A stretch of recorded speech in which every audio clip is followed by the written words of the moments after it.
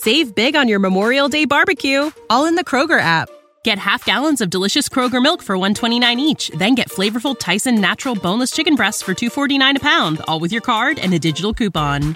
Shop these deals at your local Kroger, less than 5 miles away. Or tap the screen now to download the Kroger app to save big today. Kroger, fresh for everyone. Prices and product availability subject to change. Restrictions apply. See site for details.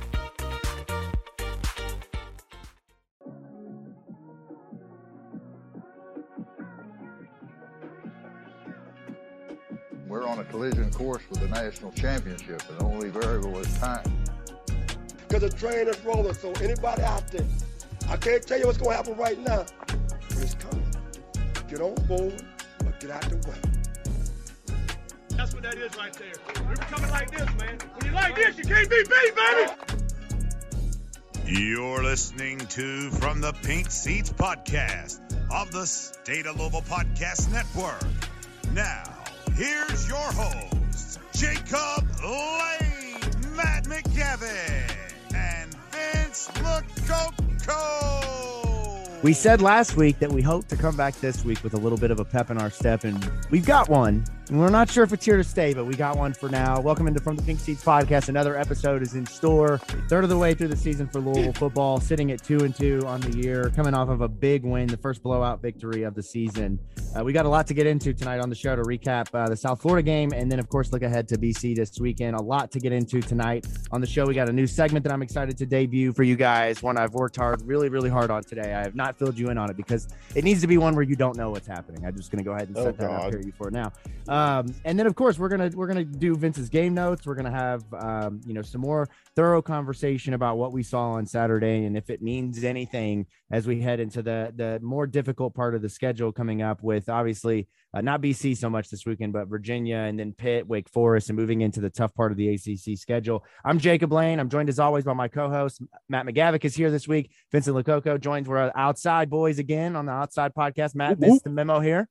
We'll be joined by Presley Meyer here in a little bit as he'll jump on to kind of continue some of the conversation that we had last week around Scott Satterfield and everything with Louisville football. It's really a week-by-week basis at this point, the conversation and where it goes. So this week it'll be a little bit more positive than it was last week, but Presley will join us, and we're gonna have fun as we always do. Of course, predictions will come later on in the show.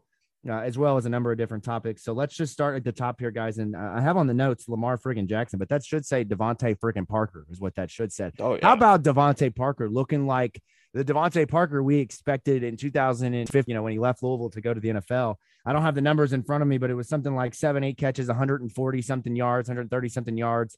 A really big day. Obviously, New England deals with the injury to Mac Jones, which now he's got Brian Hoyer throwing to him. So I'm not sure if we'll see. I bet old boy from Western's probably going to end up throwing him the ball. I'm not sure what Belichick said, but Bailey Zappi, right? Bailey's, I think it's Zippy. Bailey Zippy. There's no way it's Zippy. Is it Zippy or Zappy? Is there an A or an I? I thought it was just Zap, honestly. I don't know. The best moment of the week with New England, and not that anybody here cares about the New England Patriots, probably quite the contrary, but they asked, a reporter asked Bill Belichick about Bailey Zippy, Zappy, Zap. And he said, his question was like, how much has he improved? Is he ready? And he said, he's getting better. And that was it. And he moved on. Just incredible. If you're not a fan of Satterfield press conferences, I can tell you wouldn't be a fan of Bill Belichick press conferences because you're not getting anything, whether it's a win or a loss. But what about Cincinnati? Lamar Jackson, man? I mean, this weekend, I think there's been a lot more kind of positive talk about him, than there was in the offseason. Every week, the narrative is, he's earning more and more. Last week, the numbers were just off the charts. Again, I don't have the numbers in front of me. Here, I got it. He was on my fantasy team. Sorry. He was 18 for 29, 218 yards, 4 touchdowns, 1 interception, 11 carries, 107 yards, and a touchdown for a total of 40.42 points. I played against him from my first round draft pick, who everyone called me an idiot for drafting. No, not everybody, just me. Which again, I'll eat the word. I didn't call you an idiot. I said it was an ill-advised move. It's not a fantasy football forward move, okay? But look at you. You're winning now, man. You're winning. Okay, no, it's not. No, it's not. But you're winning. You're doing great. And so your point is proven, Vince. Okay, we get that. But just great to see Lamar Jackson, Devontae Parker. Teddy got in. He didn't complete a pass, but he did come in. Should have probably played the full game Thursday. He might get in this week because Tua's got that back/concussion issue. We're not sure what that is, but I've never seen a back injury make somebody get wobbly. I don't know. I don't know what that like was. That. I'll be at that game Thursday. I'm actually kind of excited. I text my buddy. I'm undefeated when Teddy Bridgewater is the starting quarterback, and I'm there watching. So hoping to keep that streak alive for the Fins. And I mean, the Fins are one of the best teams, if not the best team in the NFL right now. I mean, they just knock off the Buffalo Bills, who everybody says is the best team. And Vince, you know my logic. If you beat the team that's the best team, then you're the best team. That's just the way it goes. In order to beat the best, you got to beat the best. Who would have thought the Dolphins and the Eagles would be undefeated at this point? Yeah, in the NFL. The Eagles have been legit. Every hater, the Eagles are 3-0. Every hater, only two teams. Yeah. Every Jalen Hurts hater is just shivering in their boots right now. He's looked good, and that defense has looked phenomenal too. Yeah, I really like that defensive coordinator for the Philadelphia Eagles, and I'll just keep it at that. What about the hot seat college football? That's another topic of discussion here. You got your second coach fired over the weekend, Matt's favorite football coach, second actually to Jeff Hafley, who we will get into tonight. I've got some Jeff Hafley thoughts. Okay, I think he is a pleasant individual. I could listen to that man do media availability for hours. Absolutely great listen, but you see Jeff Collins fired at Georgia Tech. So if anybody has a guess at who's the coach when Louisville goes to Atlanta next year to play Georgia Tech, is it Deion Sanders? That's what a lot of people kind of maybe trying to point some line, draw some lines. I wouldn't be surprised seeing Jeff Collins join our staff as an analyst, considering him and Sat have ties from FIU. Yeah, but the more minds you have around the team, the better, man. That's another set of defensive eyes. It works for Alabama. They brought Bill O'Brien and all these other. As someone who was previously on the Georgia Tech beat and still pseudo kept up with Georgia Tech athletics ever since I left, I think you give maybe an analyst position to Jeff Collins, and you do not give one higher than that because. Oh yeah, that's all I was. You don't fire anybody to bring in Jeff Collins. No, he hems his t-shirts. Hey, now we had this discussion in the group chat last week. I'm a big fan of his swag, man. The cutoff shirt with the sleeveless vest. That's a fire look for a football. And the Waffle coach. House When he cup. requests that his shirts be hemmed by his equipment manager. That's besides the fact. Is that true? That's not true. I don't know. That's not his head. Matt used to work there, so I saw the list of names. Rumor confirmed. I saw Bill O'Brien. I saw Alex Grinch, the defensive coordinator at Ohio State. I saw Deion Sanders. I've seen just a number of. I think one of the names on there was Ben Mullins. I've just literally seen every name at this point. It's gonna be fun because Louisville's never won a game in the state of Georgia before, if I'm not mistaken, and they will go to Atlanta next year to open the season with Georgia Tech. I've heard that multiple times this week, Matt. So that's not a stat that I just made up. I promise. It might not be true. I'm not questioning you. I'm just kind of just going through all the games in my head. Like, oh yeah, they have it. Yeah, and so they'll open up the year. It's Georgia Tech next year, and God, if they don't beat Georgia Tech, man, we may never beat Georgia Tech in football. May never beat them because it's been a rough couple of goes the last few times. What about the butt punt? Did you guys see the butt punt over the weekend? As another, I saw that live. Can you imagine how bad that hurt? That's all I could think about is how bad that hurt, taking that right in the cheek, man. And we just talk about how he just did not suck it in. Did not suck it in, and that is a great segue into welcoming Presley. Welcome into the show, my friend.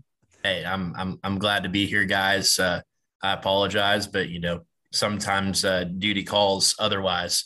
I wasn't in the bathroom taking a shit. No, just picking up a Caesar salad. That's right. I was picking up a salad. That's right. But that's still, that's the one thing I saw that, and I was just, I always thought about how bad it hurts to block a punt. Vince, have you ever blocked a punt? Yeah, it doesn't feel good. No, I can't imagine that feels good. And what's even worse is practicing a punt for like a 10-minute period, practicing blocking a punt for like a 10-minute period. So your hands are just like on fire by the end of it. Yeah, that's not something I could do. I definitely don't think I want to take a punt in the butt either. I don't think that's of interest to me at all. No, I don't think that would feel good. I think my favorite part about the butt punt is the fact that the guy who got hit in the butt by the punt is now like getting sponsorship deals from Charmin and Dude Wipes and companies like that. Dude, see what we got to figure out what is it for our show that we can do to where I can get a sponsorship from somebody from something we did, right? If it would have just taken you kicking a ball into my ass, then so be it. Let's do it. Like if that's what we got to take, that's what it takes to get the Dude Wipe sponsorship from the Pink Seats. Then that's what duty calls, right? This is what we love about Jacob, all right? Because I just texted this to Vince like 15 minutes ago. Like Jacob's the only person I know that can go from like, I'm going to freaking murder every single person in the city of Crestwood. And then all of a sudden he's like, And we're back from beautiful Crestwood, Kentucky, for the from the Pink Seats podcast. And then literally 5 minutes later, he's like, I wonder if I could suck a football up my ass for some money. Okay, let's go into the segment before we move into talking about USF and BC. What a segue. I want to move into a new segment tonight, which I also want to make sure I do mention. Ian Pfeiffer will not join us tonight, coming off his best week of the season. That's a really bold move, right? How do you do? He did a 2-2-1, which is far better than what we've done so far, week to week. So, especially the last time he no called him in. I mean, he went what, like 1 for 4 that week. Yeah, it was bad to start, but we're back, boys. We're back. Time to start making money. You know what they say in business? You got to spend money, and sometimes you got to lose money to make money. So that's where we are. Scared money don't make money. That's right. All right, let's move into a new segment. I want to try to do this each week, but it involves a lot of prep time. Matt, I've been texting you for different weird things throughout the day, and it is for this segment. This segment is called Right and Wrong, and I'm going to go through what we got right as a show last week and what we got wrong as a show last week. Each week, we're going to do this to keep a running tally of some of our bad takes, because I think about how wrong we are and how right we are a lot of the time, right? Like we talked about in our group chat, Scott Satterfield definitely listens to this show. He is an AWL for sure. I am convinced he listens to this show, but I'm also convinced that he's heard some pretty bad takes, and we're going to get into them right now. Where I was wrong, okay? I'm just going to run through these. I've got wrong, right. Did the Florida State fans put you up to this? They did not, but they did kind of they are the inspiration here in a way. So again, thank you to the Florida State fans, the gifts that keep on giving. Some Jimbo Fisher burner hit him up and DM'd on this. All right, where I got it wrong last week. I said that this would be a program shifting near loss for South Florida, talking about the loss to Florida. I thought that this would get Jeff Scott going. It certainly did not get Jeff Scott going. They played Florida, a decent team, to the wire. They should have won the game. I thought that would get them turned around in the right direction. No. Is Florida decent, though? Where we were all wrong. It's Gerry, not Gerry. Gerry Bohannon is his name, not Gerry Bohannon. I said it was Gerry Bohannon. I remember that. I did not say it was Gerry Bohannon. No, it's Gerry. It's Gerry Bohannon. Oh, wait. Okay, never mind. I'm just digging myself hole. Okay, so now this is the thing. I've listened to multiple people say this dude's name this week, and now I'm convinced that maybe it is Gerry. But I'm pretty sure when I went back and listened, it was Gerry throughout. Everything about the spelling it would indicate that it's Gerry. That's right. We all got it wrong. Where I got it right, I said we got to do something about the linebackers. If you all remember in our conversation during Vince's game notes, the linebacker position needed some change. We saw that, right? And it did unfortunately come in the, I don't want to say the loss of Monty Montgomery, but we saw him take a step back in his role last week, only 2 tackles, did not start the game. He did play quite a bit, but Dorian Jones, Debo Jones, in my opinion now, is the de facto starting inside linebacker next to Momo Sonogo. I thought he played his best game of his career. So I got it right last week. And a couple of these are in order of what I got right. So I need to step out of line here. Where Matt got it wrong. Matt's tweet. Oh boy. Where he criticized Cameron Teague for pickles. I have a problem with this. Matt said that pickles are trash. I love pickles are trash. The only way they're acceptable is if they're fried. That's it. That's a good point. I do like fried pickles, although it is my least favorite appetizer. I would say that it starts with potato skins, mozzarella cheese sticks are good, nachos. Oh, absolutely. Give me some good chicken tenders, and then I'd put fried pickles, maybe after fried mushrooms. But pickles on a burger, a nice pickle spear with a sandwich. Come on, man. What are you doing? Come on, Matt. Pickles are horrible. Matt and I rarely agree on anything. We can get into that later. But I will 100% agree with Matt that I'm not picky at all, but I will not eat mushrooms and pickles. I just don't do it. So like, I've been on dates before too with girls that are like, we'll take the fried pickles and the fried mushrooms. And I'm like, I'm going to getting the hell out of here is what I'm going to do. They order a Budweiser with that? I mean, I would drink a Budweiser. That'd be great. I'm saying, did the girl order one? No, I don't think so. Dude, you might have yourself a keeper. I don't know, man. You need to reconsider what you're thinking here. You're exiting. They can eat their baskets of whatever, and I'm going to eat some real man food. There you go. That's what we'll do there. Where Presley got it wrong. He said last week, this is the type of team, talking about South Florida, that if you let them hang around, they'll beat you. Completely wrong. While Louisville didn't give them the chance in this game. Presley, your take for this instance was wrong. Well, I will say that inconclusive would probably be the answer there in my defense, because that's fair. Louisville came out and they essentially stuck their foot up their rear ends, and the result was them giving up. I mean, we'll get into that a little bit later, but if you think that South Florida played to win that game after Louisville went up 14-0, you're just kidding yourself. All right, where Matt got it right. Matt predicted U of L to blow out South Florida 42-17. In fact, Mike Rutherford in his news and notes last week, I called out Matt McGavick is more confident than most. I liked that. Also, very bold, Matt, very bold. Where Vince got it wrong. Vince has still not picked a game right all season. Vince is 0-4. Last week, Vince said 28-14. USF would win the game. He did get the – wait, you said USF would win? Yes. Yeah, I remember that. Yes, I wasn't the only one. That's right. Yeah, I had to go back and re-listen like 3 times because I didn't listen to it live, and I went back to do the prediction article, and I texted Jacob, and I was like, it was reverse psychology. It's really funny though, because even Presley during the show asked, "Wait, what was your score?" And you still got it. Presley still didn't pick it up. I still didn't. Well, no, because he just said 28-14, which in retrospect, thinking that Louisville would only score 28 and South Florida would score 14 is crazy, but I'm totally here for it. Also, I'd like to go on record that I'm 1-0 on this podcast. So that's right. That's right. And that's why we brought you back. It's as simple as that, my friend. Yeah, you got it right. And that's what we need right now. Speaking of got it right, what Presley said last week was right when he said you can run the ball against this team in South Florida. Louisville did just that. In fact, I don't have the numbers in front of me right this second, which I keep saying that. Not a good sign for the night to come when I've said that now 3 times. They ran for already. 283. Thank you. And Malik Cunningham, again, was the leading rusher of the year, but you also saw Trevion Cooley. You also saw Jawar Jordan. You also saw, oh, my goodness, I'm blanking on the other, Tyon Evans. So overall, Louisville's, being able to run the football. I didn't think that was going to be much of an issue, but like Presley said, you can run the ball against that team. Let's see here. Let's keep moving. Where Vince got it right last week.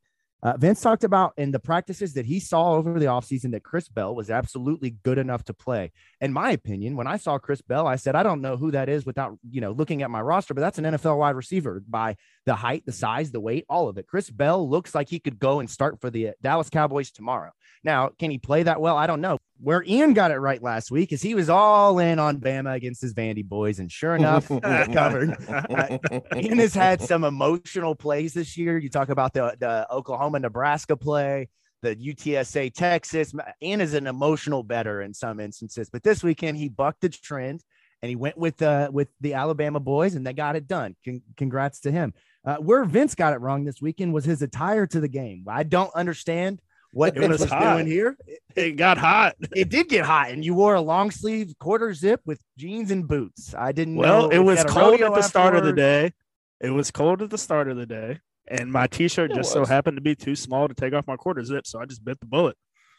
Where I got it wrong was thinking that my daughter would stay in her seat for the entire game. Now, it might have been a pipe dream to think that would be the case, but I thought, we're definitely dreaming. Pump her up with food. Now, listen, I spent more money at a football game this year than I have ever spent in my entire life at this game, and it is because she got a snow cone, she got an ice cream cone, she got popcorn, she got the whole shebang, she got the football experience. And yes, my pockets are hurting a little bit today, but she didn't stay in her seat. I don't know. That might be why she didn't stay in her seat, buddy. As somebody with ADHD, of all the sugar, I can confirm that's probably the case. Where I got it right was saying that Yaya Diaby may be the MVP of this team. Now, Malik Cunningham has absolutely been kind of the catalyst on offense, but again, Yaya Diaby, Scott Satterfield mentioned it earlier in his press availability. Yaya Diaby has had a sack in every single game. He leads the ACC in sacks. Louisville is a top. They were, and I haven't checked this week, but Louisville was a top 12 unit in sacks last week and being able to accrue sacks. They were the number 1 in the ACC. This is just an unbelievable thing that we have not seen for a long time. And at this point, Yaya Diaby might have 12 sacks, like straight up. If we're going for this pace, we may be talking about 1 sack per game for the whole year, and maybe more. I don't know. Matt, maybe he might break the single season sack record. I don't know. He might at this pace. All right, and I will wrap it up on this last one here. Let's see. I'm going to find one more in here that I think might give us a good laugh. I might have gone through all of them. I'll go with Ian on the last one. Where Ian got it wrong was the U of L line. Ian talked about in his Louisville bet that he thought that there was a chance that South Florida would be able to cover within 15.5 points. Ian, you got it wrong. You got it wrong, and it's the most excited I've been for you, buddy. Congrats. So let me get in here with the fact checker before we proceed. Louisville is tied for 13th in the country with 13 total sacks as a team. I'm just looking very quickly at the teams in front of them. Only one ACC team. Can we name the ACC team ahead of Louisville in sacks? Clemson. Virginia. Very good. Wow. Mike McGavick. Very good. Wow. Look at that. And finally, capital J. The Mr. Bohannon, the former Baylor quarterback that transferred to South Florida inexplicably, and got torched by the Cardinals this weekend. His name is pronounced the same as the quarterback from Remember the Titans, which is Gerry. So there you go. There we go. We'll fact check to end the segment, and that is our first edition of Right and Wrong. And I will definitely be. Well, I got one more bone to pick. Where else Presley is wrong for the day is everybody saw Matt tweet out about a certain friend saying Avatar was even in the same discussion as The Godfather.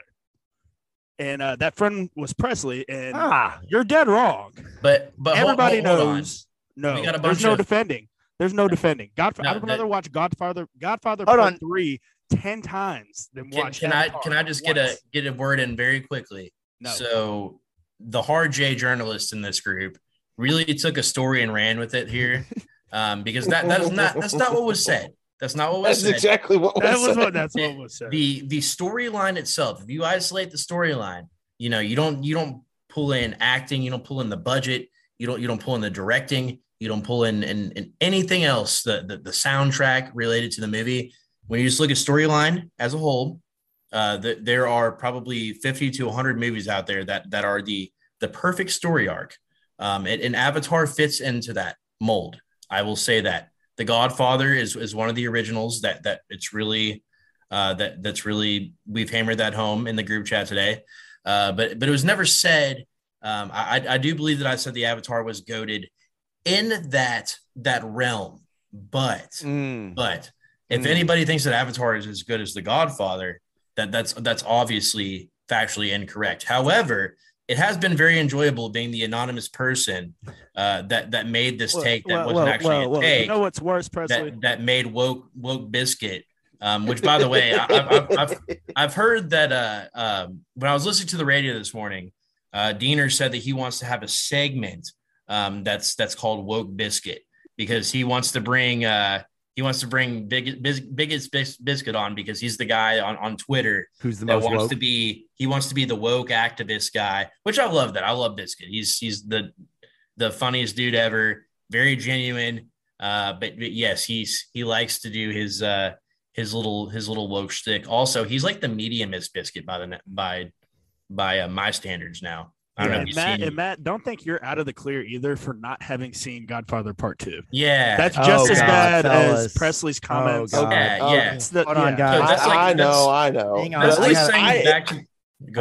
I got to drop a bomb, guys. Okay. I've never seen either movie. Oh my God. Wow. I've never seen either.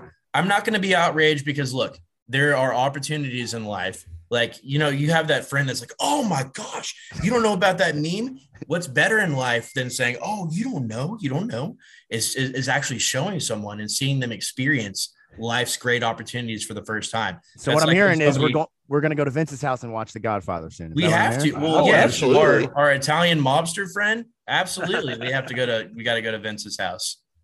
All right. Closing thoughts. I'm going to get the last word in here. Say next week, Trinity. All right, let's talk about.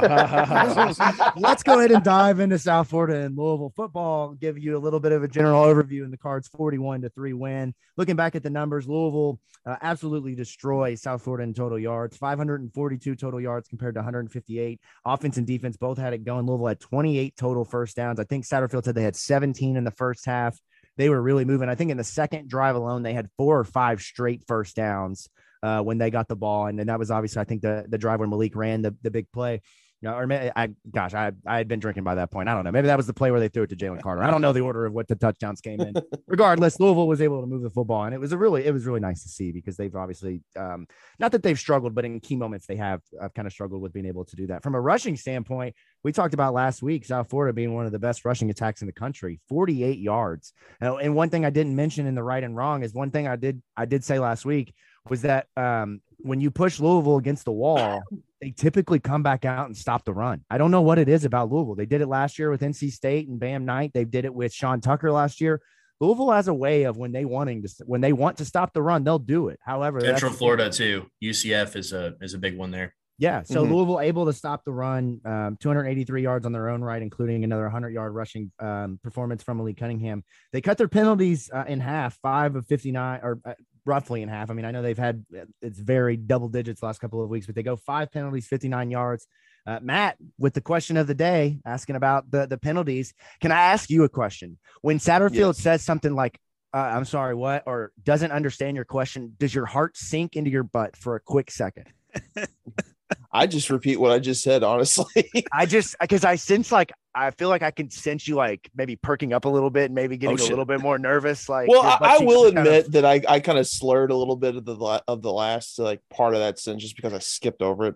So I just kind of repeated the sentence, honestly. But no, I'm used to it at this point because I used to just really just butcher questions, but I've gotten a lot better at this point. That's why you are the uppercase J journalist here of the group. And then the hardest J there is. That's right. Third down though, kind of ugly. 4-13, not what you would expect, from a team that was as bad as South Florida was, but you get the positive of you go 3 of 4 on fourth down. So hey, that's why you have 4 downs and not 3.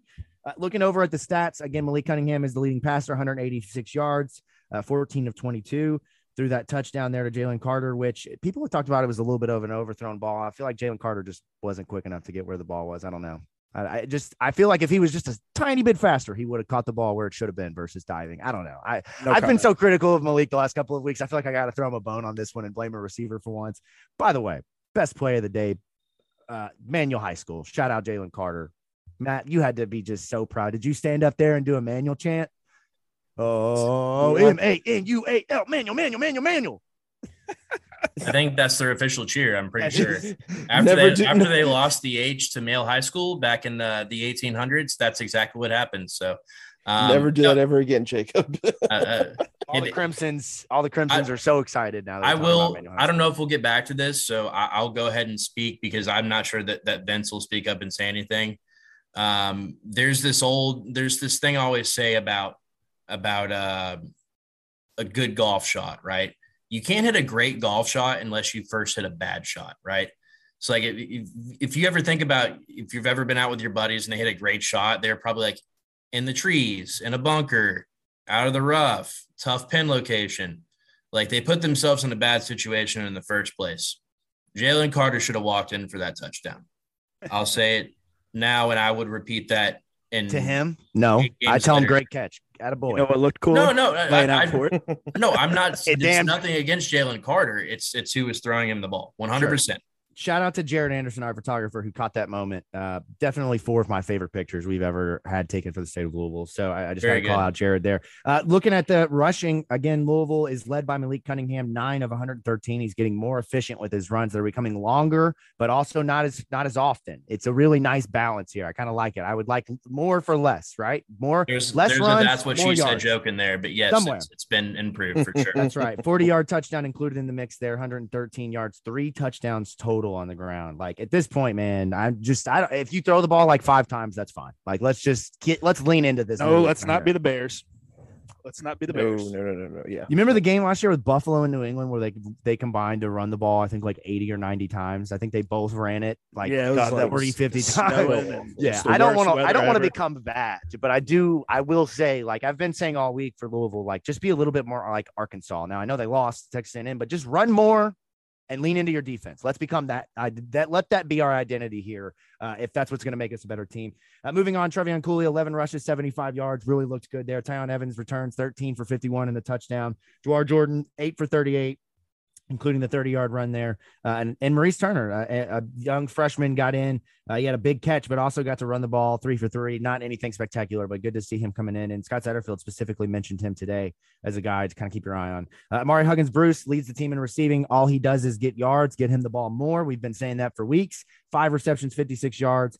30 being the longest there. Tyler Hudson, 3 for 53. Maurice Turner, 2 for 40. And then Marshawn Ford, 2 for 27. Jalen Carter, Chris Bell, each 1 for 26 yards and a touchdown for Carter. On the defensive side of the ball, Dorian Jones, 2 fumbles recovered. Just the dude was, I'm sorry, Debo. I got to make sure I get that right. How dare me call him Dorian? Yeah. Debo Jones just out there thumping people left and right. 2 tackles for loss, had the 2 fumble recoveries. Like I said, I think he's the starting middle linebacker now moving forward. Everybody defensively pretty much played well. Yasir Abdullah had another sack. Yaya Diaby had a sack. Nicario Harper came in there, and you saw him a little bit more at safety this week. They mixed it up with the corners. I saw Jarvis Brownlee coming down and run coverage and making nice plays. They played a ton of guys. Raheem Craig. I mean, Presley's going to get into this in a little bit, but Raheem Craig, Caleb Banks, just scanning the Zach Edwards. These guys weren't playing Sailor Brown. They were playing in the first quarter, not the second half when it was a blowout. In the first quarter. Really great to see Sat finally start to play this depth that we've heard a lot about.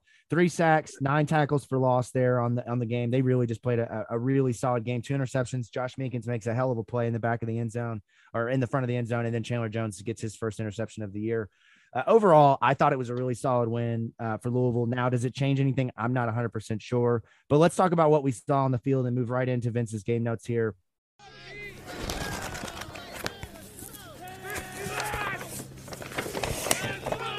It's time to get down to brass tacks. It's Vince's Game Notes with Vincent Lococo. Vince, go ahead and set it up for us. What did you see this week? Obviously, we watched a lot of the game together, and it's really hard to watch a football game when you're trying to socialize. So maybe we need to stop doing that so that we could have a better podcast. I don't know. Maybe I really enjoyed it. I just need to focus a little bit. I got a button. Matt, I got a button at the game, dude. I made a friend and got an Isaac Martin button. One of the greatest moments of my football fan. Oh, my God. No, I just introduced myself to his girlfriend and was just like, I'm the biggest Isaac Martin fan you've never met. Can I have a button? And she said, that's weird, but sure, here you go. Yep. And sure, now enough. I'm not wearing it, but I do have which is always a great way to introduce the co-host of the podcast. That's to right. 100%. Your buddy's girlfriend, and he's over here. Yeah.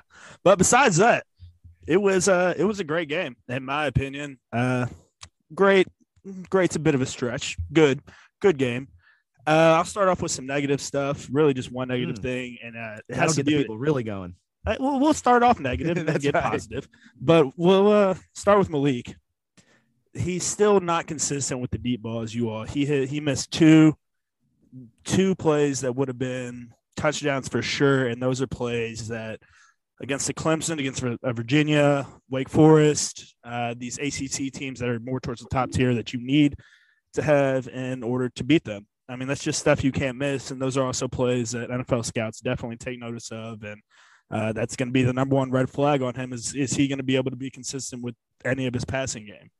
Not to mention that his very first pass should have been an interception. Yes. And I do, Jacob, now that I was saving this moment for now, I think that was Malik's fault on the Jalen Carter pass.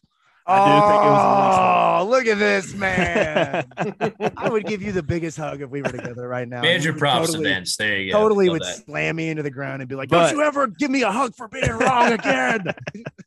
But we talked about it last week about getting the backs the ball more, not just in the run game, but in the pass game. And it was awesome to see Malik finally start to hit these dump down passes. I don't know if they were designed or not designed, but regardless, what that route does, that swing route does, is it pulls that outside linebacker out so that we can bring something in behind him, be it a slant, be it an in.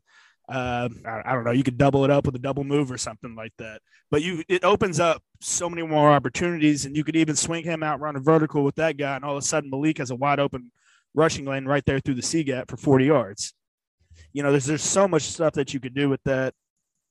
With the offense, I thought the O-line could be just a little bit better in pass pro, communicate a little bit more. I'm not sure if that's because various guys were substituting younger guys in at times, so maybe not having the reps and seeing the live bullets flying at you could have played a factor, but just a little bit more from them. They're getting a good push in the run game, in my opinion. Jacob. I wanted to ask this question to you and Matt, guys that have a better eye for these things. And Matt, you watch the game much more intently when it's happening, but I did see guys, you know, like we did see Luke Kandra on the field. We saw, I believe Caleb Chandler was back. Was there a point where Kandra replaced somebody on the offensive line temporarily, or like for a play or two, or was it more that he was in the game for long periods of time? Because I just wasn't sure who would have come out if Caleb was on the field. I think it was more so that Kendra got maybe 1 or 2 series in that first half. I think it was more so just to kind of get him some more live bullets and kind of shelve Chandler a little bit because he's coming off an injury of his own. Yeah. Now, granted, he's full go. I watched him in warmups. He was perfectly fine. If there was anyone to even question about their health or anything, it was Trevor Reed, because watching him going through warmups, he looked fine, but he wasn't running with the ones. It was actually Michael Gonzalez, and it should stay that way. The way that Trevor Reed performed the first couple of games, I wouldn't say no to that. But yeah, we talked a little bit about that last week, Matt, that Gonzalez is probably at this point, you just gotta, let's just rip the Band-Aid off and let's just put him into the lineup, because Louisville is better when he's the left tackle. Let's just be honest. And that's that. Look, Trevor Reed is a solid player, man. Like, let's not act like that he's out here just getting his lunch snatched every single play. There are limitations in what he can do as a left tackle, but still.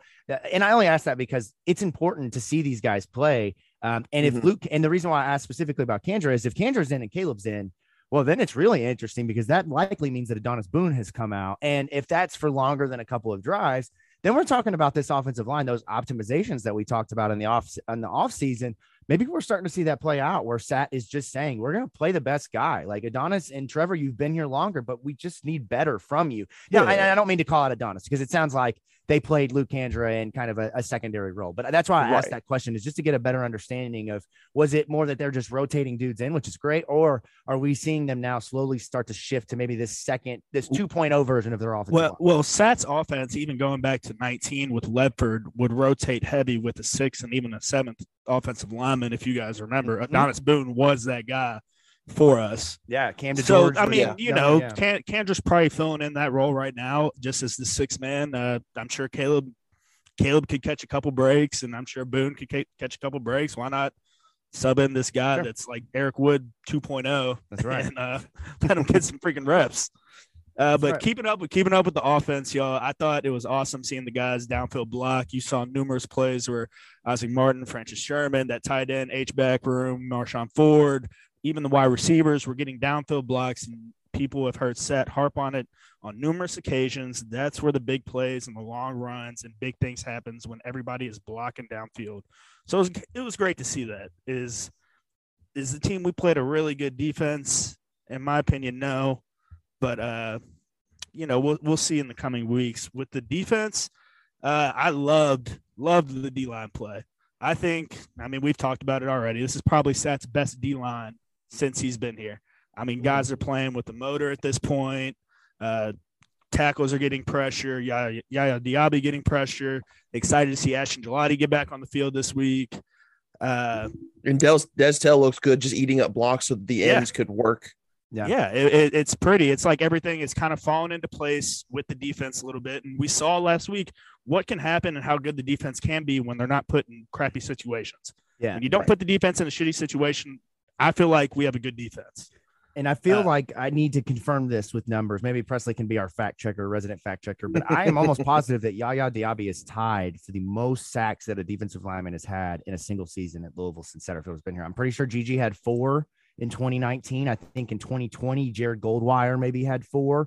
But I'm almost positive that Yaya is either right there or might even have surpassed it, because Matt, the defensive line, thinking through that, defensive line has never really been where the sacks have come from. You remember last year we broke it down and we talked about, how many came from the linebacker, and this scheme kind of allows for that. But anyways, I just want to call that out, because Yaya Diaby, like I said, might be the MVP of the team. Vince, go on. I'm sure we'd all like to see a little bit better tackling from the second level players, safeties, and even the linebackers at times. We already talked about it, but Monty, kind of getting pushed back by Debo and just playing that almost like a specialist role, somebody that can rush, spy quarterback when needed. It's just looking like that knee is going to end up being an issue for him and maybe slowing him down, but not slowing him down enough to where he can still be productive for us for, 10, 15 plays or whatnot. Right. Man, I loved the play from the cornerbacks this week. I thought, specifically on the run game, they're still kind of iffy on the pass game for me. Same with the safeties, particularly Kendrick Duncan. But seeing Trey Clark be able to tell that, hey, this X receiver is blocking in front of me and I need to pull my trigger now to make a TFL in the backfield was very encouraging for him. It's the first time for me where I'm like, That's Trey Clark. That's the corner I know. I know. And I mean, if it takes him 3 games to get back into shape and to get back into, being Trey Clark that we all know and love, then so be it. I just want my guy back on the field doing his thing. And that was the first, bright light I saw. Also, awesome to see Louisville's own Josh Minkins get his first interception of his career, I believe. Yes, that's correct. Yep. I mean, that was hell of a play too, man. Hell of a play. Yeah, a lot of traffic there. Both him and Chandler Jones made pretty good reads on their picks. Jacob, you wanted to say Chandler Jones made a good play? He did make a really good play. Look, man, I'm all for Chandler Jones at this point, proving me wrong. I know I have really, really given him a hard time the last couple of weeks. Because he has shown it better, in the past. Man. His 2019 season was good, and then ever since then, it was just nothing but fail. Like, I don't want to say failure, but disappointment. I said spotty. You can't trust it, and at the corner position, it's hard to have somebody in there that you can't really trust, and that's not going to be able to play consistent ball. Yeah. But you can have him in there as the nickel guy and have him come in on special occasion, third down plays, and I mean, he seems like the kind of guy that doesn't need to have. It's weird. I don't know even what position you'd want to call this, but he doesn't really need to have an assignment in the passing game. He needs to kind of just be almost like a rover, where he's just kind of lurking and trying to find the best point to high point the ball or cut somebody off or make a play. My opinion overall on the game, guys, close my Vince's game notes, is that this was a bad team and we did exactly what we were supposed to do. Yeah. And for me, that is assuring as a Louisville fan, because that means we went out there on Saturday and we took care of business. It was foot on the throat from the start, foot on all the way until the last whistle. And that was encouraging, and it should be encouraging to the rest of the fans. How is it going to be next week? I don't know. It's like how many licks does it take to get to the center of a Tootsie Roll Pop? Right. This reminded me of the kind of game where you don't want to completely discredit what they did, because they did go out and they looked better, but you don't want to give them too much credit, because USF, I mean, while they do have a good rushing team, everything else about their team is not that good. Yes. Yeah. Straight up. Don't get too high. Don't get too low. I'm sitting right here, even in the middle. Yeah. Saturday, I was pretty freaking high because we won, and that was awesome. And I love getting a good win because the beer just tastes so much colder after that. But Sunday, I definitely evened it out. And speaking after the game, shout out to the Sherman family. They were awesome after the game. Ran into them after the game. They brought out all of Bay Village, Ohio, y'all. It was the wildest. Shout out Bay Village, Ohio. Yeah, shout out Bay Village, Ohio. It was the craziest thing I've ever seen in my life. Sherman pulled like 25 tickets for the guys. It was wild. But that was cool to see. Appreciate the hospitality from them. Yeah, I would have loved a little Francis Sherman touchdown. That would have been great. Cherry on top for them. Right. I think the biggest thing you can take away from this game to actually build upon moving forward, and then just taking it as a step to get better in the right direction, is that both the discipline and the effort looked light years better in this game. Yeah. Louisville only had 3 penalties in non-garbage time. They had 5 on the day, but 2 of them were in the fourth quarter when the score was already 31-3 or 31-0 or something like that. And you can tell just from the jump that guys were flying to the ball. Guys were keeping each other accountable. I don't want to say they didn't look like they didn't want to be there in previous weeks, but the overall just visible effort on the field was so much better in this game than it was the first 3 weeks. And when you're playing an opponent like USF, and you're not going to get a whole bunch of takeaways because they're just not a good football team, that's what you want to see. You don't want to see guys loafing, guys downplaying their opponent. You want to see guys still want to line up against someone, hit them in the throat, and just keep on going. That's a team like, I don't know, you get up 14 to whatever. I mean, you're looking at it licking your chops now, because it's like Duke from last year, man. They're going to start to roll over. Right. Yeah. They're going to start. I mean, one of 2 things is going to happen. They're either going to try and push back a little bit. In that case, you got a little bit of a dogfight, and you just got to keep your foot on the throat even more. But besides that, I mean, that's whenever you and all your boys get the ball out. I mean, that's when y'all force them into making mistakes. They're throwing the ball more than they want to. They're playing behind the chains. They're trying to blitz. I mean, it's beautiful. Here's what I want to call out. And Presley, I want to come to you next for the fact check that we have assigned you. We've been talking quite a bit, so we need to come back to that. But I also want to call out your article because Presley once again has just come with the heat from the breakdown of South Florida. And Randy this is my Johnson favorite up there. This is my favorite stat and my favorite line of the whole article.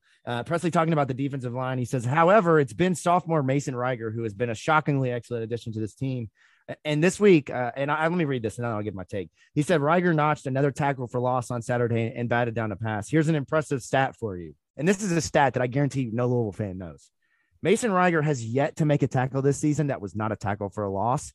And that is why I have deemed Mason Reiger the Ian Pfeiffer of Louisville football in 2022. Wow. He doesn't miss. He bats 1,000%. I need a Mason Reiger jersey. They're selling them on Fanatics. I think I might have to pull the trigger after this. And is that going to be a new award on our awards day? The Ian Pfeiffer Award. Ian Pfeiffer Award. I want to get you guys more hyped. I want to get you more hyped. So I actually mistyped this. I actually miswrote this. For his career, he's not had a tackle that's not for a loss. Dude, all he does is make plays. And that is why I said last week, man, I don't know if you heard this or not when you listened. I'm telling you, when Mason Reiger is a senior, he may be our best pass rusher. That is no joke. So to kind of bring it back down to earth a little bit, he's still in the single digits for his career. Like he's That's not fair, but it's not like he's out there just putting up insane stats. But here's my just visual.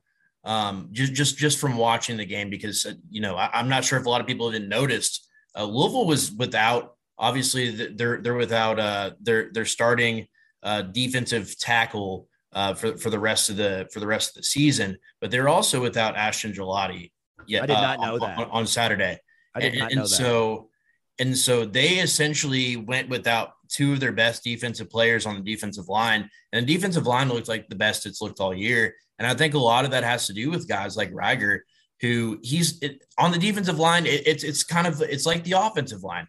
Like, you're not going to get a bunch of pats on the back unless you're doing a shitty job, or you're just going crazy, right? Like, there's really only two options on the defensive line.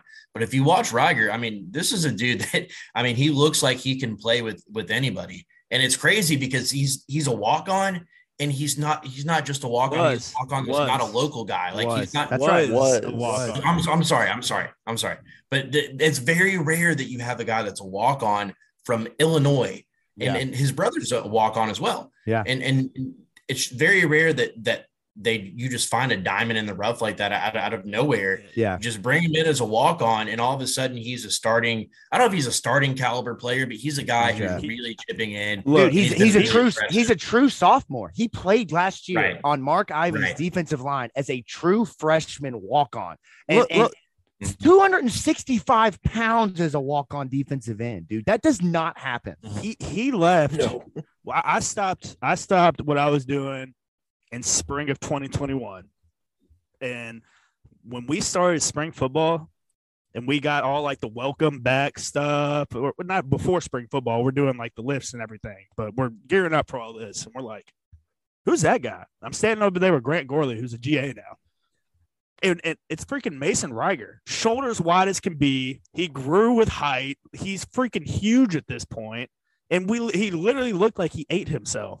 And then now I encourage every single one of our fans, if he is in the game, watch him get off on the football. You'll never see somebody come off as hard and as fast, like their hair is on fire, on this whole D-line. I promise. Maybe Ashton Gelati and guys like that you see her who are but it's like it's a different intensity. I know that I got some shit. I don't have tomorrow. I don't have tomorrow proven to be on this roster. I have to make a play. We talked about Mason Reiger so much last year. And we joked it at Vince's expense, right? Vince always is going to call it the walk-ons. That's what he does. It's what we love about it. The GAs, the walk. No one will ever know a GA or walk-on unless you listen to the show, because it's what we talk about. But Mason Reiger is proving to be a legitimate depth piece to where you can put him in against Clemson. You can put him in against Syracuse. You can put him at anybody. He's going to make a play. It's like a puppy dog that doesn't know his own size, or doesn't understand his own power. He's going to make a play. And it's just incredible to watch. And I wrote this a couple of years ago for the Big Red Louie when we were writing for that site and managing it. But what I wrote was Marshawn Ford has created this new pathway for Louisville football that did not exist. And if you live in Illinois, you live in Ohio, you live in Indiana, you live in Tennessee, you live in Kentucky, you live in Virginia, you live in any of the states bordering Kentucky, and you're a player that may be fringe D1, maybe you're a D2 scholarship player. Look at Louisville. Look at Louisville, because Sat said, I love what Sat said when he first came here. We're going to play the guys that are the best, that give us whatever they have, whether you are on a scholarship or you are the star player, or whether you paid your own way to get here from some random town in Wyoming. Like, we're going to play the best player. And I really appreciate that. And Mason Reiger and Francis Sherman and Isaac Martin and, all these guys. Cole Bentley is one that stands out to me. West Virginia kid that came in as a walk-on. Yeah. Bentley wasn't a walk-on. No, he wasn't a walk-on. He wasn't a walk-on. No, he wasn't a walk-on. No. But well, Tyler Haycraft the heck was. Out of me. Tyler Haycraft was a walk-on. Clayton gosh, I've forgotten his last name now, but Clayton, I forget whatever. Offensive lineman was a walk-on. He played Clayton, yes. And so we've seen these guys come in with, you're just like, who is that? We always joke about with Matt, are you going to write about this walk-on when they commit? But it's like, at this point, maybe you should, because you never know who. Three Trinity walk-ons in the game last week. Quarterback, linebacker, and wide receiver. There you go, man. Three of them. There you go. I mean, the Manuel kid might have scored, but we had 3 guys in the game. Okay, I'd like to make an addendum. Vince, what is happening to you, man? An addendum. Tyler Haycraft is who I was thinking of. Excuse me. I'm sorry. Tyler Haycraft was a walk-on, yes. White guys with long hair? Is that what you're doing now? Well, I'm just thinking about that 2019 offensive line. So Cole Bentley was only in his 5th year then. So, yeah, there you go. All right, let's take a quick break here. We're going to step aside. When we come back, we're going to do the BC preview. Matt's got some great data here on BC. We're going to talk about Matt's favorite coach, Jeff Hafley, his favorite quarterback, Phil Jurkovich. I'm going to tell you that I have a little bit of a crush on Jeff Hafley. I have for a while, but I'm going to tell you why. You too, man. I'm telling you what, man. It's just like, it's like, I love Satterfield, but if I'm going to get a beer and talk football, it's with Jeff Hafley. Straight up. That's what it is. Yes, it is.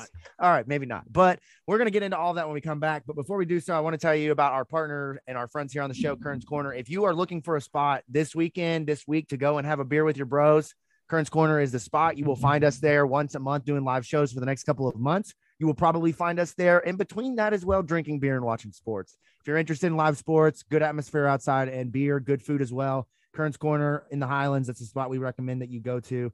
Support us by supporting them. We will be right back to break down BC on the other side. Stick around. I just want to take you out and show you off. You already know that you're the perfect one.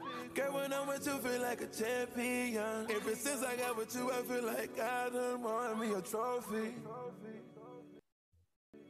A trophy. I want me a trophy. All right, we are back. Let's go ahead and jump into BC. This is not the BC we thought we were going to see when we started the season. In BC, historically, whether it's under Jeff Hafley or Steve Adazio, has been known for a very physical, meaty offensive line, guys that are just wearing neck pads, and their name's Chris DaCosta and John DeGenio. Like, we're just talking about the most Boston offensive linemen, just the dip spit in while they're throwing you into the ground. Just that's what Boston College has been. If you went to a New England name generator, that might have just what Jacob just did just now. Yeah, right. He just kept hitting refresh. Tell me I'm wrong though. Like, that's their left tackle's name is something definitely Boston-ish. Like, that's just how it goes. Oh, 100%. But no, seriously though, what Boston College has done is they've had AJ Dillons, they've had the Zach Allens, the Alec Lindstroms, they've had these guys that will absolutely drive you into the ground. Chucky Williams doesn't need to come on the show to tell you that. You know that already. And so this isn't the Boston College team we've seen. Matt, you had the stats. You were tweeting about it this week, but they have given up, I think, the most pressures in the ACC or something along the lines of that. When they're pressured, they give up sacks just an unreal number of times. And I listened to Jeff Hafley today when I was at the gym, just listening to him talk about it. And he very much sees an issue with Louisville's defensive line. He talked about they're going to put guys all over the place. They're going to bring guys from the left corner, from the right corner. They're going to bring a safety. Presley Meyer might come out of Section 222 in Boston while he's up there selling courtroom audio systems for a sack. Matt McGavick might need to play on the offensive line. Like, that's where we are at this point with Boston College. Matt wouldn't a heartbeat too. You love some BC, don't you, Matt? And look, guys, look at this. Okay, they started the season with Rutgers, Virginia Tech, Maine, and Florida State. At the start of the season, I probably would have told you they were going to go 3-1 to start. Like, I legitimately thought Jurkovich might be a first rounder. Jeff Hafley's going to have his guys going. That's not the case at all. You also predicted us 7-0 to start, so no, 8-1. That is true. That is true. He did say that. Where Jacob was wrong was predicting Louisville to start 8-1. My bad. Won't do that again. No, but seriously though, this is going to be an interesting kind of game because you want to see Louisville do to Boston College what they did to Duke, what they did to Syracuse last year, what they just did to South Florida. And can they do it 2 weeks in a row? I mean, last year they had Syracuse and Duke back to back. They blew both teams out. It made their numbers at the end of the year just unreal. But can they do it here?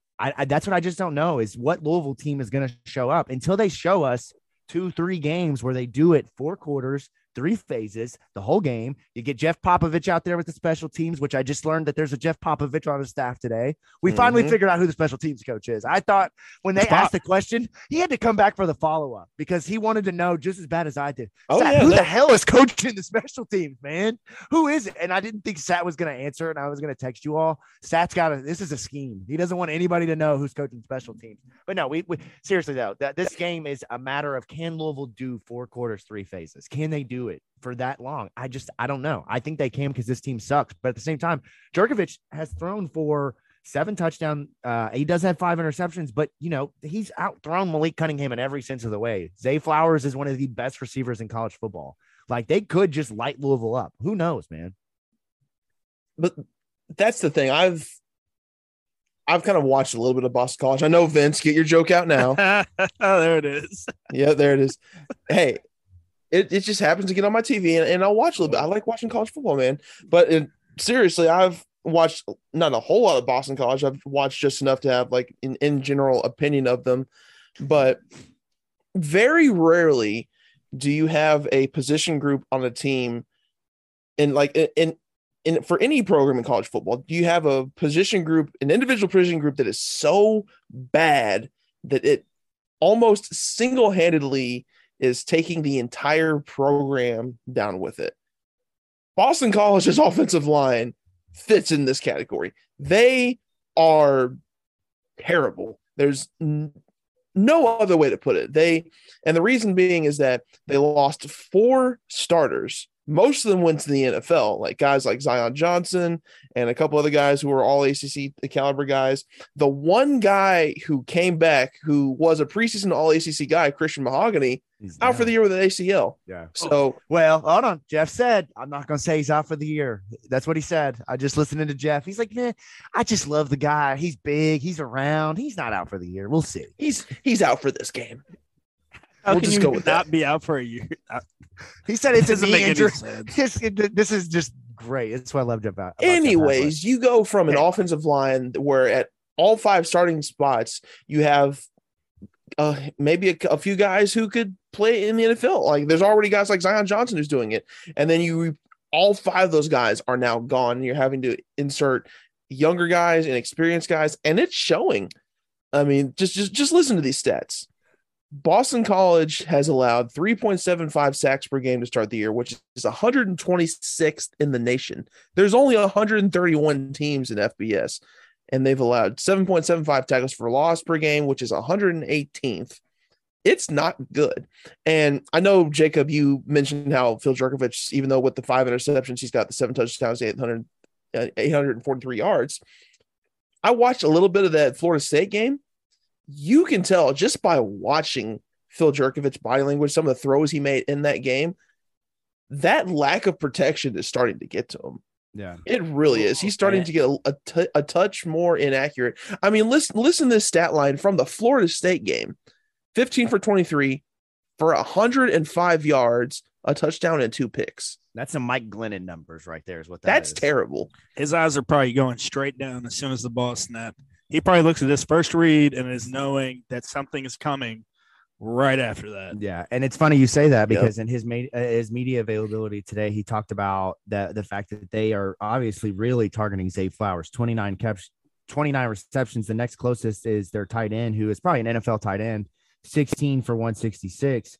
They talked about they need to spread the ball around, right? They've got multiple guys on that team that can play. I mean, they legitimately, that's the thing that's got to be frustrating for them is you have guys like Jaden Williams, who has 8 for 123 on the season. You got guys like Jalen Gill that came over from Ohio State, who is dynamic, talented, right? These wide receivers have to be frustrated in the fact that Jerkovich does not have the time to throw the football. And I think for this game, what is scary is that alone, right? And what they're going to try to do is scheme up now.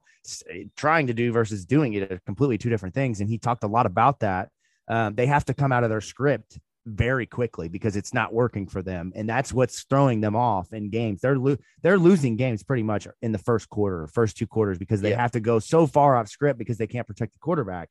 But if they can establish just a slight bit of blocking, get the ball out of his hands quick and put it in the hands of Jalen Gill, Jaden Williams, George Takis is, like I said, he's an NFL tight end. He's going to be probably a first through fourth rounder, somewhere in that range. Boston College always has tight ends going to the NFL.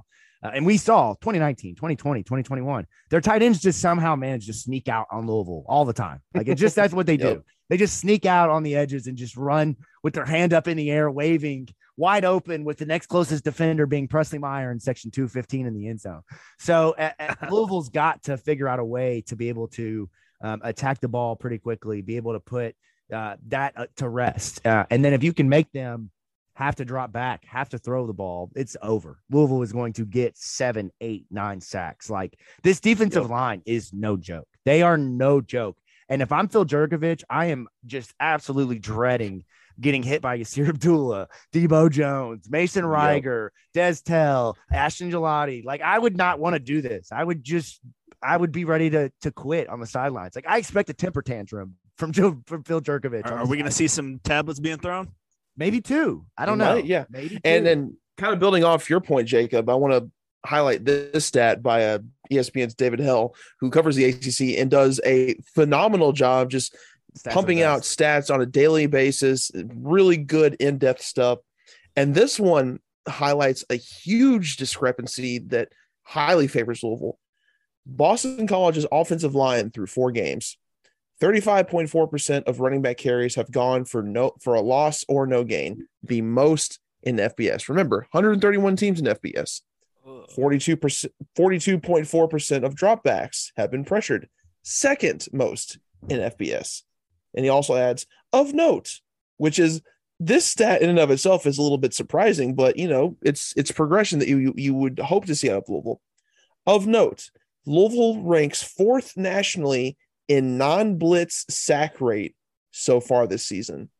So Louisville isn't even having to send 5 or 6 guys to get pressure in the backfield. They're fine for just sending 4 guys, and they're getting consistent pressure in the backfield. Now, granted, a lot of those numbers are probably skewed by the USF game, but still, just looking at this stat makes me think that this could get out of hand in a hurry. Because are you saying that the 3-man rush is working, Matt? No, I'm saying the 4-man rush is fine. Give him a 4th man. No, but you're right though, Matt. They're like, kudos. Here's where we were wrong as a show. We talked about Mark Ivey maybe being a guy that shouldn't come back. Mark Ivey has proven his worth with this defensive. Oh yeah, like, I was at the forefront of that. Yeah, I'll eat crow on that one. There is no unit right now where you see the development from young player to where they are at this point, like you have with the defensive line. It does not exist anywhere on this unit and on this team right now. Wide receivers, offensive line, most of them are units that have been kind of glued together with transfers. The defensive line is really the only unit. All 3 starters are guys that have been recruited to come and play here. All 3 backups are guys that have been recruited to come and play here. Like, we're seeing this defensive line develop. I thought it was always there from a talent perspective, but we're seeing Yaya Diaby become the guy that you send off the bus first. Like, give that guy a full cage face mask at this point. Like, I need that. I need that in my life, is a full cage Yaya Diaby face mask. But they're legitimate from a pass rush perspective. And like I said, I feel bad for Phil Jurkovich. I wouldn't want to be him. I know that. I would not want to be him on Saturday. No, thank you. Especially let me say this too. So Matt talked about, BC's allowed 14 sacks so far this year. U of L has 13 sacks so far on the season. And Louisville's played a much stronger group of teams, obviously. Louisville's strength of schedule is like top 10 right now. Yeah. That's crazy. BC, that is just crazy, man. BC played 3 pretty much nobody. I mean, they played Virginia Tech, who kind of just wiped the floor with them. And Virginia Tech's not very good. Virginia Tech just lost to West Virginia, by 3 touchdowns. So, and Virginia Tech just absolutely destroyed Boston College. Boston College started out the year losing to an FCS team, right? Was that FCS? No, this Rutgers could be. I mean, it was Rutgers. I'm sorry. I was Rutgers looking out at here Virginia stats before this. And one does often mistake Rutgers for an FCS. Just out here catching shrapnel. Rutgers getting labeled as an FCS program. But no. But let's just kind of rewind. This is how BC's season has gone up to this point. They opened up the year hosting Rutgers, lost 22-21. I believe they went for a two-point conversion. Rutgers did and won that. Yep. They followed that up with going to Virginia Tech, where they ended up losing 27-10 to a frankly not very good Virginia Tech team. They are getting better. They're starting to find like a teeny bit dry up, but then ran into a huge roadblock against West Virginia. Then they followed up those two games with a game against Maine, who is an FCS school, and they ended up winning that game 38-17. And then this past week, they got their ass absolutely blasted against Florida State, 44-14. So, and the thing to note is those first two ACC games, they lost by a combined score of 71-24, but those were both on the road. This upcoming game will be Boston College's first home conference game of the year. I don't know if that plays any huge role there, but that's just something to note. Solid statistics. And Vince, here's my question. What position does Vinny DePalma play? What position for Boston College does Vinny DePalma play? I don't know. He kind of sounds like Vince Papale, the safety back in the day for the Eagles that they made that Invincible movie about. So I'm going to go with safety. He plays linebacker. See, that was my second guess. He's on defense. Dude, here's a game. Godfather character or, an Italian mobster movie or Boston College football player. Damn it. I'm disappointed I didn't think of that before the show. That would have been a fire segment. So did I go to the wrong school? Should I have been at BC? Vincent Lococo is definitely a linebacker for Boston College. I don't think I'm smart enough for that. Let them in tackles last game. How about that? Right. Vinny DePalma is a good player too. He is. No, I just only pulled that out because that's the only name Matt has listed that could be an offensive lineman by my description earlier, and I just wanted to quiz you, see what you thought. So one other thing to throw in there, heading into that Florida State game, BC had already allowed 11 sacks on the season. And I know we get into these sack numbers, but they are a good indication of how much pressure you're allowing. As a whole, though, they're allowing a lot of tackles for loss, as Matt said. And Louisville is a team that doesn't have to bring pressure to make the other team a little uneasy in the pocket. Phil Jerkovich is not a guy that's going to be taking off and running a lot. So it is it's going to be interesting to see. This is a game that Louisville should aim to win in the trenches and just aim to dominate right out the gate.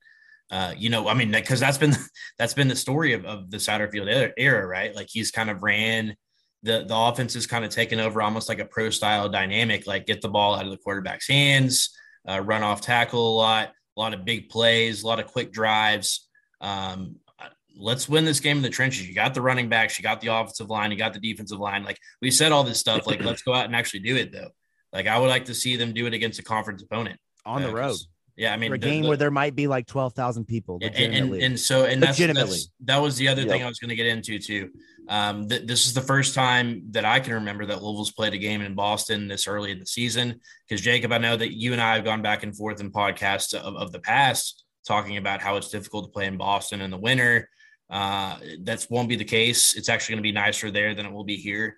It's going to be like a high of 65, like a little gusty gust wind, but nothing crazy. So, I mean, this is a game that should set up for Louisville to dominate. And that's what fans should expect. If you dominate a team like South Florida, who in my opinion has better athletes than Boston College, it's time to dominate these. I mean, this looks like the freaking what's the movie with Mark Wahlberg where he makes the Eagles Invincible. Yeah, this two Invincible references in one podcast. Two Invincible references in one podcast. This team literally looks like the scene where they lined up the cars and turned on the headlights, and they're like, this is the squad that they're putting out there, and then they're all going to get a beer after the game. Like this is legitimately what Louisville stacked up against, and I'm not trying to be disrespectful to Boston College, but it's very clear that there's been a lot of issues filling the roster with recruits that are as good as what we've seen in past years. One other thing, Jacob, they could just be young. Yeah, like Matt said. I mean, you're talking about 4 or 5. There is some youth and more inexperienced than youth, I would say. Think like Jalen Carter. You just got to get those guys you got to get them some reps. So I think that's a good comparison where Louisville has some talented guys on the team that have never gotten an opportunity. I think Boston College is kind of in a similar boat right now. But again, I go back to Central Florida and South Florida and Florida State. These are teams that absolutely loaded up in the transfer portal. I mean, you talk about Central Florida, they have wide receivers from Alabama. They have they might as well be an transfers. SEC team with how many transfers they have SEC conference. transfers across the board. Obviously, Gus Malzahn has those talented pieces. And I went back, and not to get on some tangent or anything, but I went back and looked at what UCF fan expectations were heading into that game, what they have been after. Like anybody in that area really feels that they have a really solid squad, and that was just a bad loss on their part. And then going into South Florida, I mean, there are 3 or 4 guys that could have been starting for Clemson right now. Obviously, you have a transfer coming in from Baylor. I know, Jacob, you're making faces, but these are guys that were legitimately like high 3-star, 4-star caliber players. I think South Florida had the talent. Central Florida certainly had the talent. Obviously, Florida State's never really dropped off in recruiting. Like Louisville's played some really talented teams. This Boston College team is not that. No, they're probably the least talented team on there. Even James Madison is better than them right now. To Prisley's point, USF does have an All-American on their team. Can you guys guess who it was? Well, it certainly wasn't Gerry. Isn't it a linebacker? Or Nope. No, offensive tackle, left tackle. Nope. Okay, I don't know. It's the running back, Brian Batty. He was an All-American as a kick returner last year. Oh, okay. Well, consensus All-American, actually. Rajay Burns returned. Well, he got a hell of a lot of opportunities. He didn't do very much last game, so I don't know what to tell you there. He was duty. And Jared Magnum, you got to change your last name after that one, bro. He certainly didn't play extra large, that's for sure. By the way, it's pronounced Mangum, okay? If we're going to do some corrections here, it's Mangum. Let's not talk about Magnum. Come on. What so right on that one, actually. My new favorite thing each week, I want to say, what can we say to get the ire of the fan base, right? Florida State clearly was triggered by the discipline, right? They didn't like that. I feel like South Florida would have been upset that we called him Gerry and Gerry and not just Gerry, because that's his name. For me, this one, Boston College, normally you got the guys that eat steak like by the hand and they rip it. This offensive lineman, this group, they like to eat salad. That's the meanest thing I can say about them. They're salad eaters. That's what they are. What can you guys Presley say? just had a salad. But Presley is probably equally equipped to go block for Phil Jerkovich on Saturday as these offensive linemen. Yeah, I'm like two and a nickel. If you need me to eat some more steak and rip it with my hands or whatever, I can get in there. What's the meanest thing you can say about Jacob's Jacob's recruiting tier for being a good offensive lineman? Can you not do a backflip? Can you eat steak with your bare hands? Okay, side. But no, you missed it. Do you have a neck roll? Because that's the third key. The key roll is. I thought that was a fullback thing. Come on now. Well, it's really just anybody blocking per se, or being, like a defensive line. A neck pad takes it to the next level. Like, but I don't know if that would behoove an offensive lineman to have a neck pad because they got to get their heads up very fast. And but a neck pad protects the back of your neck, not the front of your neck. It's not a neck brace. It's a neck but it can pad. Still restrict your. Yeah, but you're not really restrict vision, but restrict like neck movement. Yeah, so you can actually see side to side. What's the meanest thing one of you all can say? Please, somebody else say something mean about Boston College. Vince, come on, you went up there. Say something mean. They got bad restaurants. I mean, the women are ugly. It was cool playing in Boston in the winter. I mean, that was sick. Your stadium looks like shit. And there you go. Good since Matt Ryan's been around. So take really that. Golden Eagles. I haven't even gotten to preview the defense yet. Man, we're already just diving in. They haven't been good since Kuechly's been there. Well, hold on. They've got some. Hold on. The fighting Matt McGavin. No. I think Vince just made the comment that's going to piss off Boston College fans in passing once again. Their defense hasn't been good since so-and-so. And they're going to go in all of the message boards are going to have a thread called "This defense hasn't been good since." And they're going to all say, "This guy has no idea what he's talking about." And I freaking love it. I hope that's the case. So here's a stat to retort Vince's comment and to kind of pull this back on track a little bit. Since Jeff Affley's been at Boston College, which has just been 2 seasons that Louisville's played them, Louisville's turned the ball over 7 times in 2 games against Boston College. Turned the ball over last year 4 times. still managed to win 28-14, which again, with Louisville scrub defense, I can't imagine how they mustered that. But in the football, and then the year before in the COVID season, Boston College eked out a win, and it was on the backs of 3 turnovers by Louisville. So again, and that was a game that we talked about last week about, kind of a little bit of a little boo-boo there in the middle of the season. So, no, I mean, that's something to consider. Half these teams have kind of built a reputation on, if there's one thing they're good at, it's taking away the ball and protecting the ball. They're just not very good at scoring with the ball per se. Yeah, not necessarily, but I mean, good enough to keep games respectably close.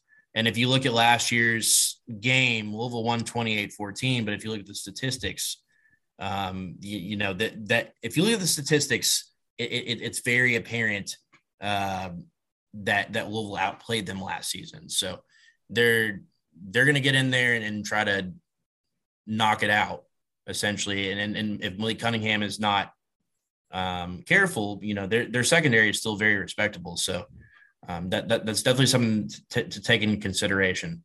Yes, under Hafley, Boston College has had a good defense. And this year, I mean, when you look at just the raw stats, they're better than their offense, but they're average.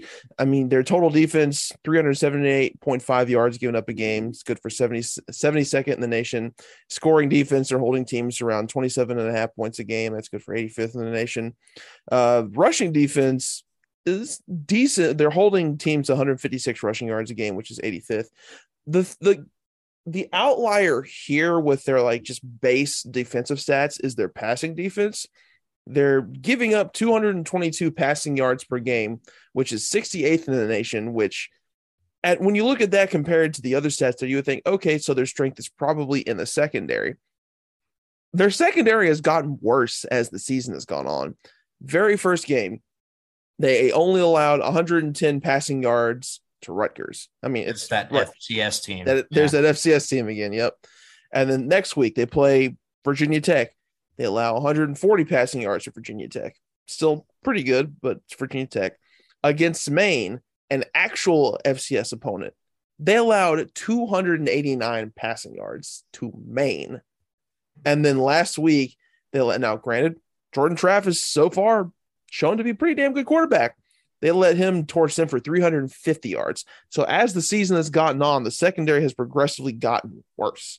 So the strength for this BC defense isn't really in their secondary. It's actually in their front seven, where it's not going to blow you away. It's not one of those units where there's a ton of cohesion there, but there's some really good individual pieces, and I'm going to highlight a couple of them. Where did my notes go? Damn it. Did you? No, there they are. I'm sorry. Their best guy is. Were you about to accuse me of deleting your notes? I was actually. I'm offended, man. I'm offended. Wow. I'm hurt. Okay. I had to beg you for those notes. Yeah, you did. Okay, getting things back on track. Their three best defensive players are all in the front seven. Their best guy, you could say right now, is defensive end Donovan E. I'm not even going to try and pronounce that last name. No. Yes, you are. Do it. Let's hear it. Izaruka, I guess. I don't know. We'll confirm on Saturday, and then we'll come back next week and right or wrong. Yeah, no kidding.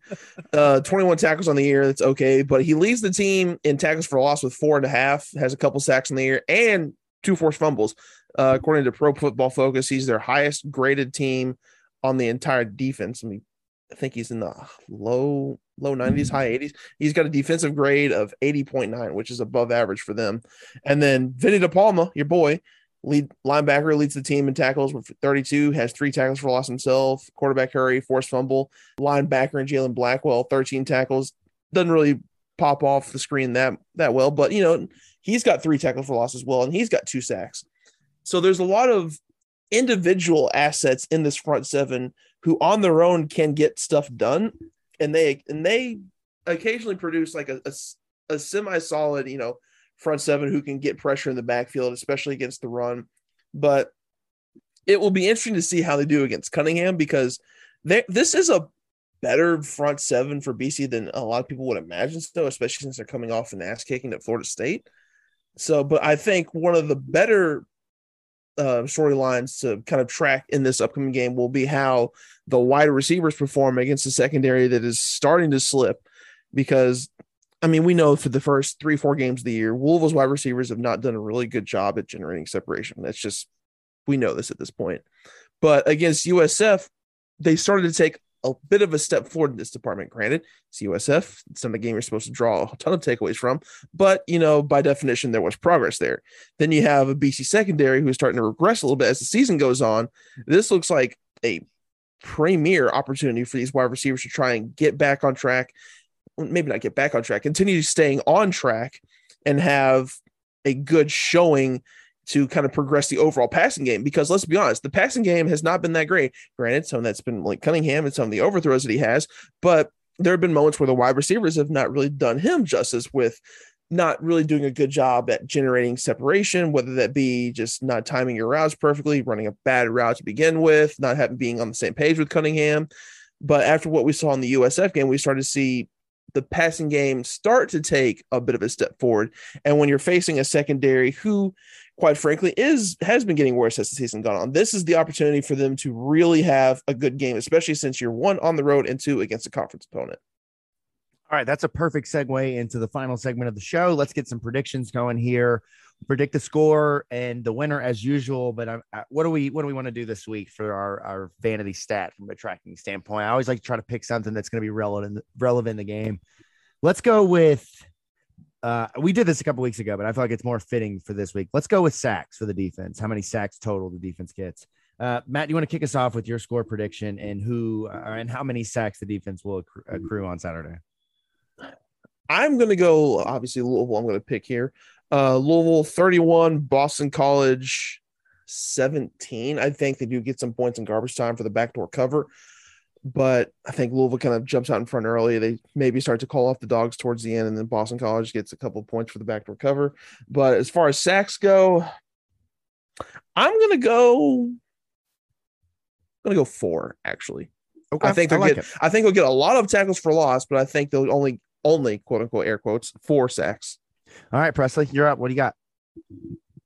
Let me just say, Matt, you asshole. Because I had 35, I had 35, 17, and 4 sacks. So yes. really stole great minds think alike.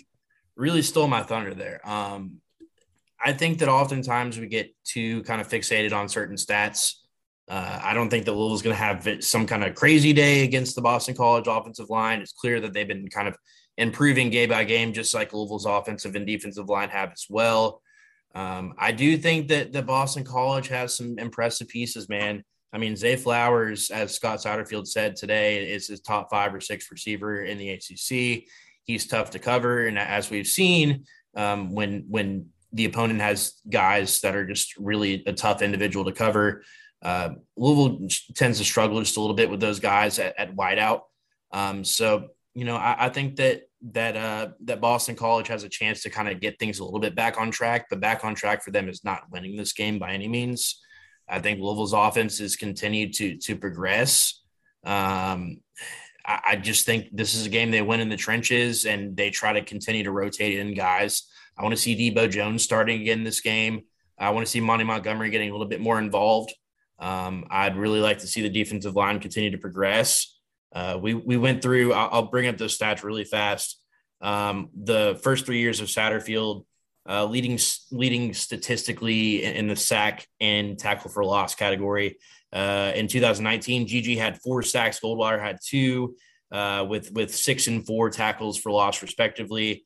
Goldwire had 2 and Yaya had 0 in 2020. Like, they really struggled to get after the quarterback that season. It was all Monty and Yasir that season. Last season, Gelati and Diaby with 4 and 1.5. So you already got a guy with 4 and a guy with 3 this season.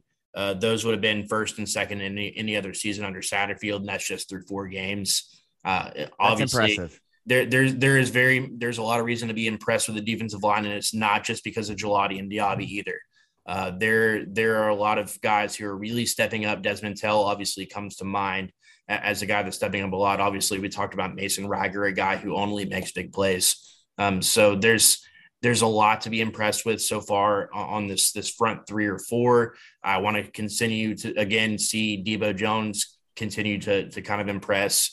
And I think that, Louisville secondary kind of is what it is. I think that they're guys who have kind of a knack for making big plays, but they'll also allow the big plays sometimes. And I'm fine with them being aggressive as long as the offense keeps the foot on the gas.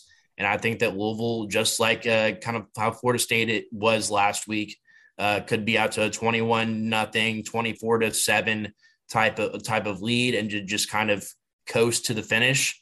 I'm okay with that as long as they keep their foot on the gas against a more respectable opponent. Again, it's nothing against Boston College. They're just not where they were the last two seasons. And I don't expect that to change this week. So 35-17 is my final score with 4 sacks. All right, Vince, what you got? Let's get one right, man. Come on, we're all rooting for you. Vince. All right, here we go. We're going 45-21 Cards. Okay. I think that Flowers is probably going to get off maybe 1, 2.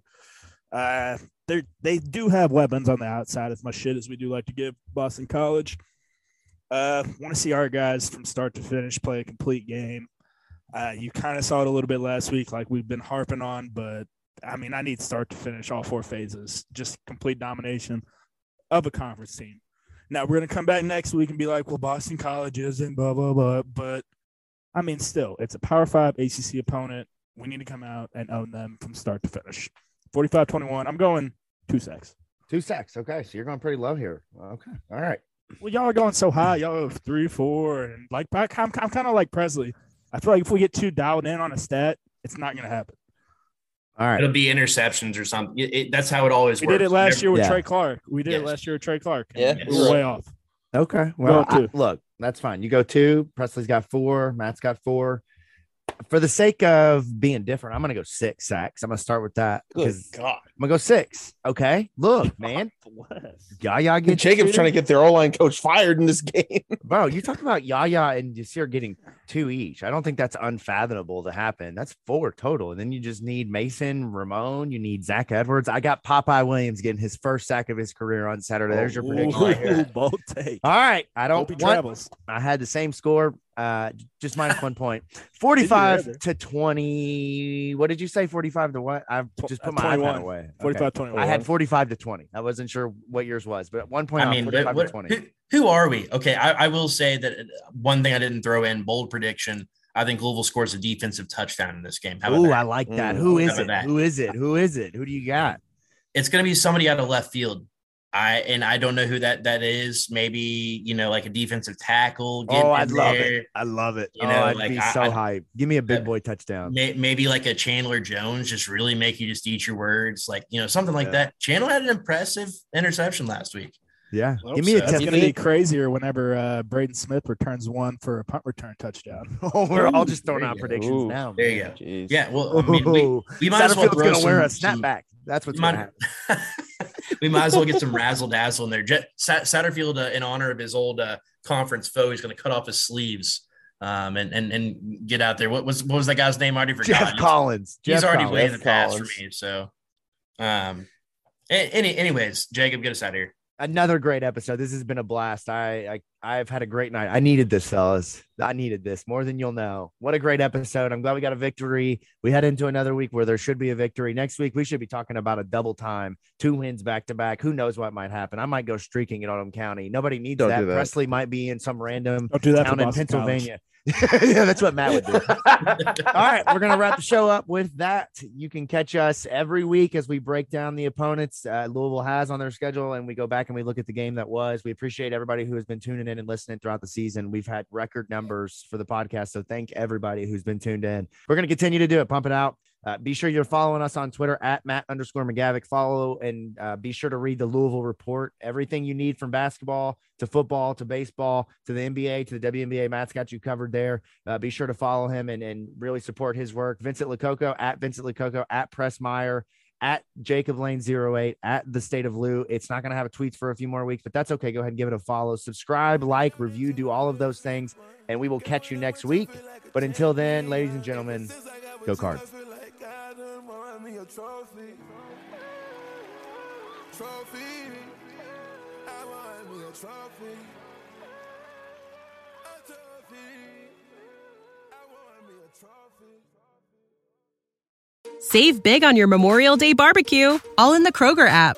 Get half gallons of delicious Kroger milk for $1.29 each. Then get flavorful Tyson natural boneless chicken breasts for $2.49 a pound, all with your card and a digital coupon. Shop these deals at your local Kroger, less than 5 miles away. Or tap the screen now to download the Kroger app to save big today. Kroger, fresh for everyone.